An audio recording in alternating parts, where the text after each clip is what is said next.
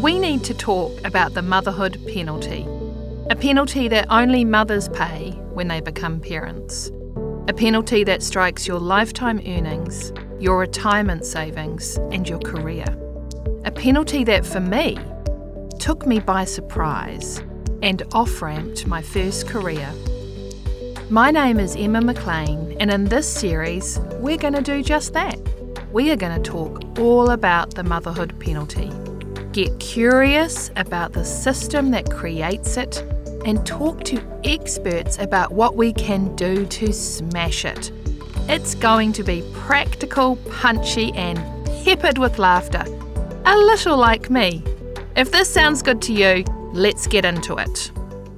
Welcome back to How to Smash the Motherhood Penalty, a podcast where we get curious about this thing called the motherhood penalty, curious about the system that creates it, and curious about the solutions that are going to smash it.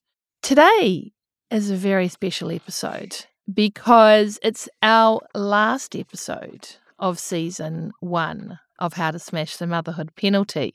And I wanted to share some reflections I've had around the extraordinary guests that I've had and what has really crystallized for me in creating this podcast. And to do that, I have a very special guest who's going to guide our conversation today.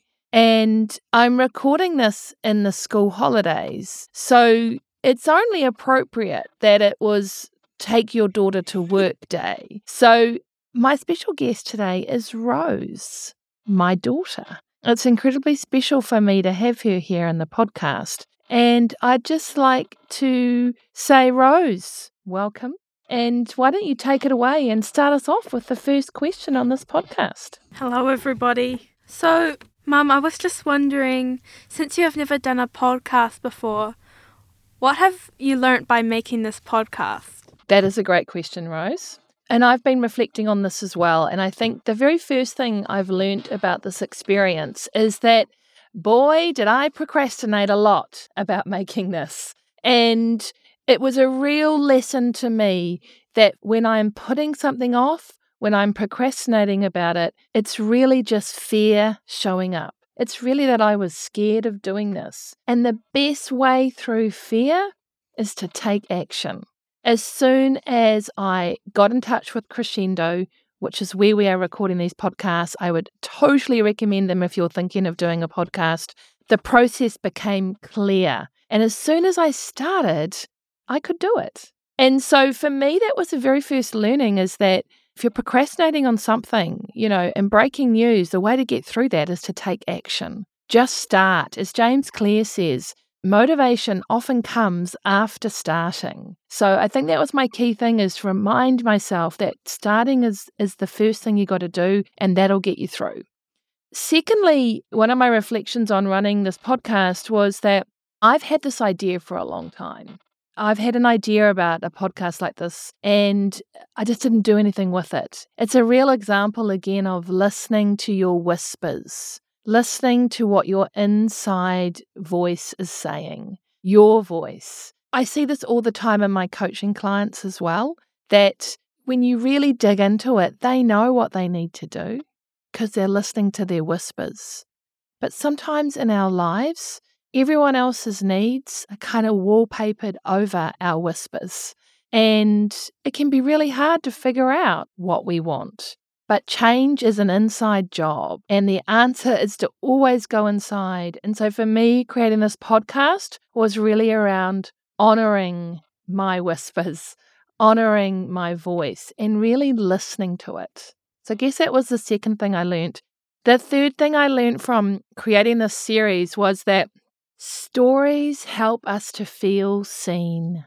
I have been overwhelmed with the messages I've received from clients, from friends, from connections, from people that I had never actually met before, to let me know that different episodes help them to feel understood, help them to feel seen. Stories build connection, and that's what I wanted to do with this series, is share people's stories.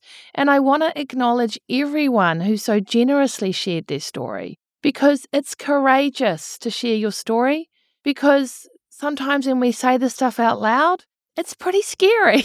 So I really have been blown away by the power of stories. And I think that a lot of why I wanted to do this podcast as well was to be able to tell stories of people that I've coached that may not feel that they can tell their own story. And I want to share their stories because they're powerful.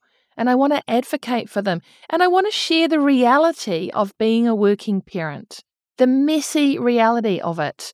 One thing that comes into my mind when I talk about a messy reality is one of my clients who is amazing. She has a full-time role. She's got 2 kids, and she's really struggling with the inequitable distribution of unpaid work at home.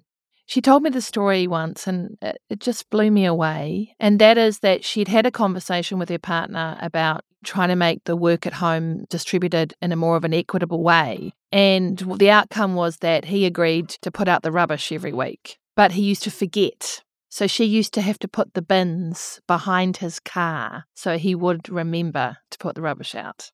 And boy, this stuff is hard. You are having a demanding job. You have a family, and you are trying to work out how your family works now that you have children and how this unpaid work will be carried out.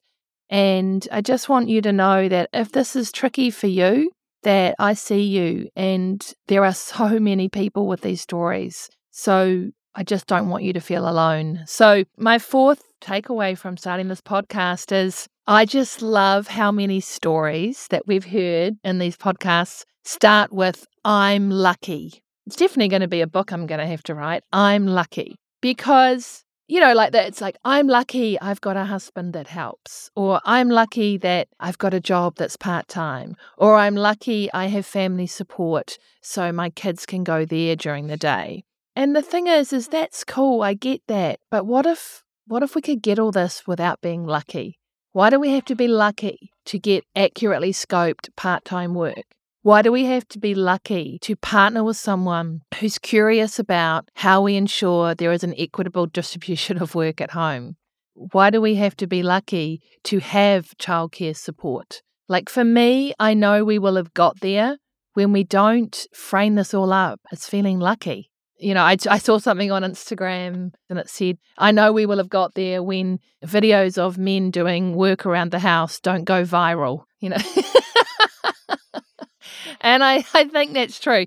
And then lastly, I guess the thing that I've learnt about this podcast is that I really think these are the conversations we need to be having. I started this podcast because it's called How to Smash the Motherhood Penalty, and that's obviously a play on this sort of thought of smashing the glass ceiling. But I wanted it to be practical, which is the how-to bit. And I think we need to talk about problems in order to change and solve problems, but I think we also need to talk about solutions. And I wanted it to be that you could take something away from it. I wanted to use a bit of humor there, because I think when we're talking about really serious problems, we need to do that in a way that's accessible and it's light. I know that this is important work, and I think it's got legs. I think we could do more work in this area, and I would love to do season 2 of this. And I think for me, I want to continue to talk to more people. I want to talk to more men as well, because I think any gender conversations need to involve all genders. And I think that's going to be part of our success and part of the change. So if there's anyone out there listening, if you know someone that's good for me to talk to in terms of people that are really challenging the system, people that want different outcomes for ourselves, but also our children, definitely reach out. So those are the 5 things that I have learned from doing this podcast. Thank you for that, Mom. Those were some great answers. You have asked all your guests what they would do if they had a magic wand, so I'm curious to know what you would do. Yes, so at the end of every episode, I've asked all my guests, if they had a magic wand, what do they think would give them the biggest impact in terms of smashing the motherhood penalty? This penalty that while no one's really thriving in this system, mums are taking a financial hit, a hit to their career and a hit to their retirement savings. So what would you do? I think if I had a magic wand, and obviously it's all my rules, so it's quite a big magic wand, I would smash stubborn, gendered caregiving norms. I think at the heart of this, it's about these gendered caregiving norms that we just see everywhere. One of the things that has most surprised me about doing this work, supporting working parents, is that the biggest impact we're going to have for changing what's happening at work, particularly from a mum perspective, is changing what's happening at home. Eve Rodsky says it best when she says, for women to step into their power at work, men need to step into their power at home. And I truly believe that, and I see that every day. If we can disrupt this, that is going to have a massive impact. There's a whole lot of things that I look at to really reinforce that we're not there yet. This isn't fixed. There is a fabulous Working Mums New Zealand Facebook group that has been set up by Amber Quinnell, who does an amazing job on creating such a beautiful, supportive community. I recommend it. But some of the posts on that group really blow me away, because I do wonder, if there's a Working Dads Facebook group, which BTW I don't think there is, and I would love there to be, whether they are asking the same questions. They're questions around, I've got 2 kids, my, husband leaves early in the morning, doesn't get home till late at night, I don't know how to do it all, help me to juggle it. There's questions like, how do you ever get rid of the laundry pile? I just think it can't only be mums that are asking those questions. We really need to create spaces, to create cultures where dads are also getting curious about this stuff.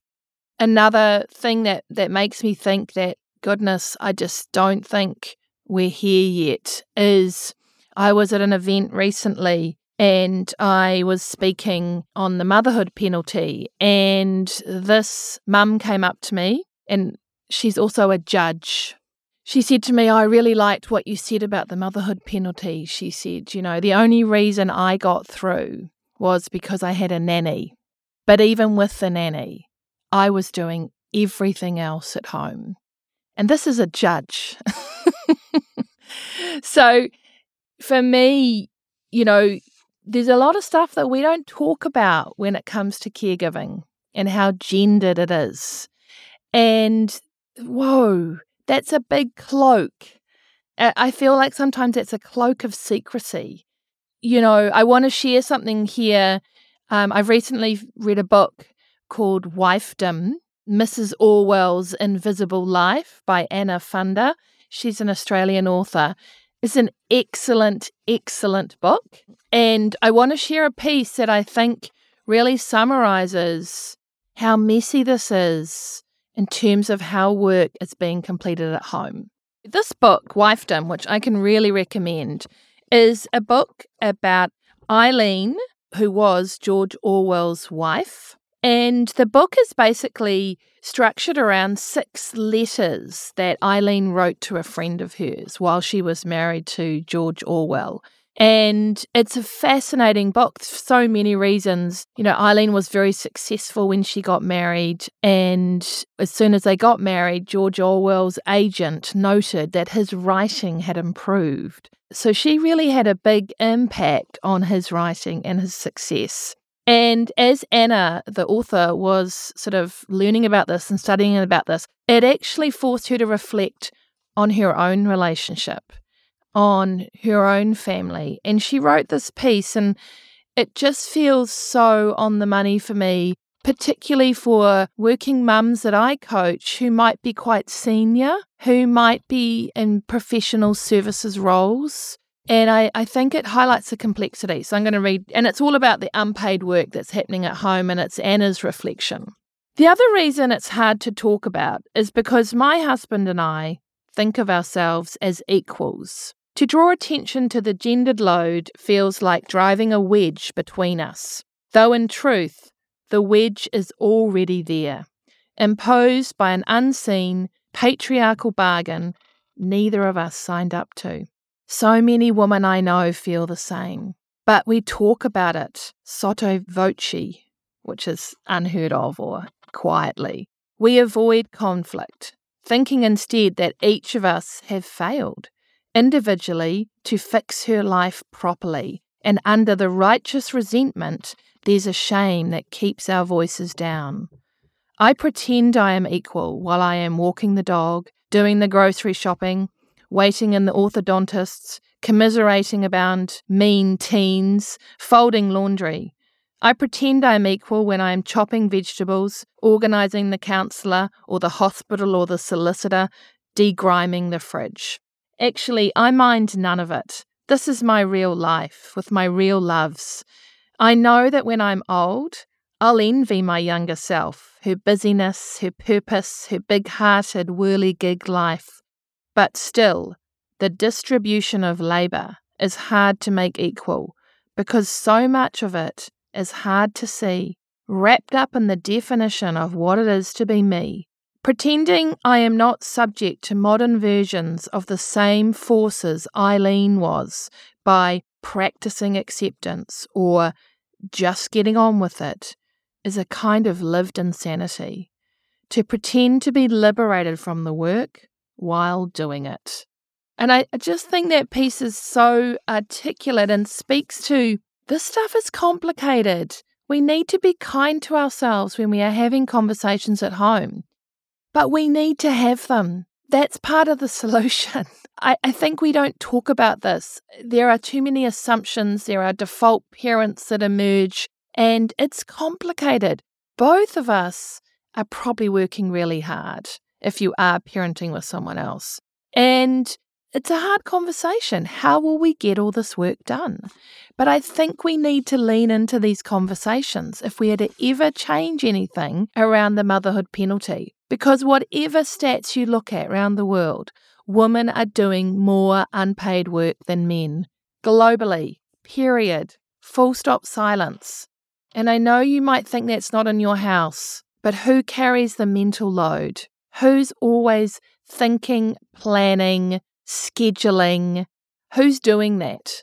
We need to have better conversations at home. I think that's a really key solution for really trying to change these stubborn gendered caregiving norms.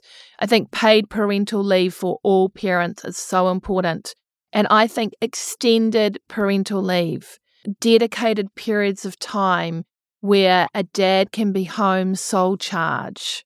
You know, no one likes being told what to do, but if you work it out yourself because you are the person at home, you will understand the work that is to be completed. And I think this is the thing. I think we just need better understanding, more curiosity about each other's experiences.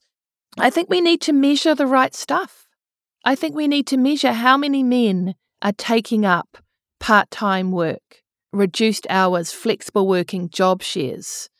We need to measure how many men are taking paid parental leave, and we need to profile that. You know, I think there's been a lot of focus around measuring what women have been doing.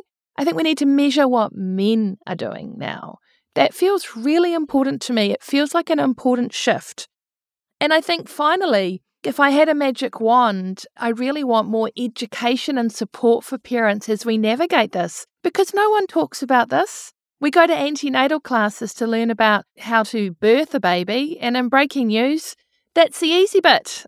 Education and support to help both parents, if you are parenting with someone else, to get curious about what is the lived experience of the other person. Of, you know, for every baby that comes into your house and there's 50 hours of unpaid work along with that baby, how will that be completed? So they would be my 4 solutions to this gendered caregiving norms that I think is going to have the biggest impact on smashing the motherhood penalty. I want to acknowledge a couple of things. First of all, the motherhood penalty is even greater for Māori and Pacifica, and I want to acknowledge that. And again, in season 2, I would like to explore that more. I also want to acknowledge those that are parenting alone, because boy, this is hard. It is really about building your village. And I also want to acknowledge that I haven't delved into that. There's a lot to think about when it comes to motherhood penalty. And I think for me, caregiving and gendered norms around it are so important because we can do anything, but we can't do everything.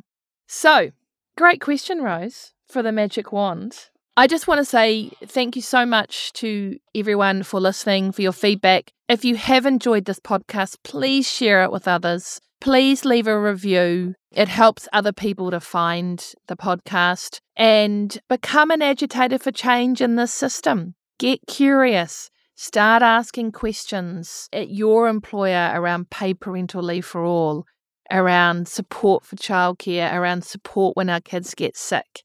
Start having conversations at home if you parent with someone else. How might our family work now we're both back at work? Lean into those hard conversations. This stuff is hard and you can do hard things. Thanks everyone again for listening and onwards and upwards. This podcast was funded by Works for Everyone, a business that is dedicated to supporting working parents and to smashing the motherhood penalty. If this is also your jam, let's stay connected. We're on Facebook and Instagram. Just look for us, Works for Everyone. And if you want more information on how we help businesses put a care wrap around their employees, check us out on worksforeveryone.co.nz. Or if none of these work for you, in the weekends you can find me, Emma Mclean, the founder of Works for Everyone, in the queue at Pack and Save Royal Oak or Kmart St Luke's. Onwards!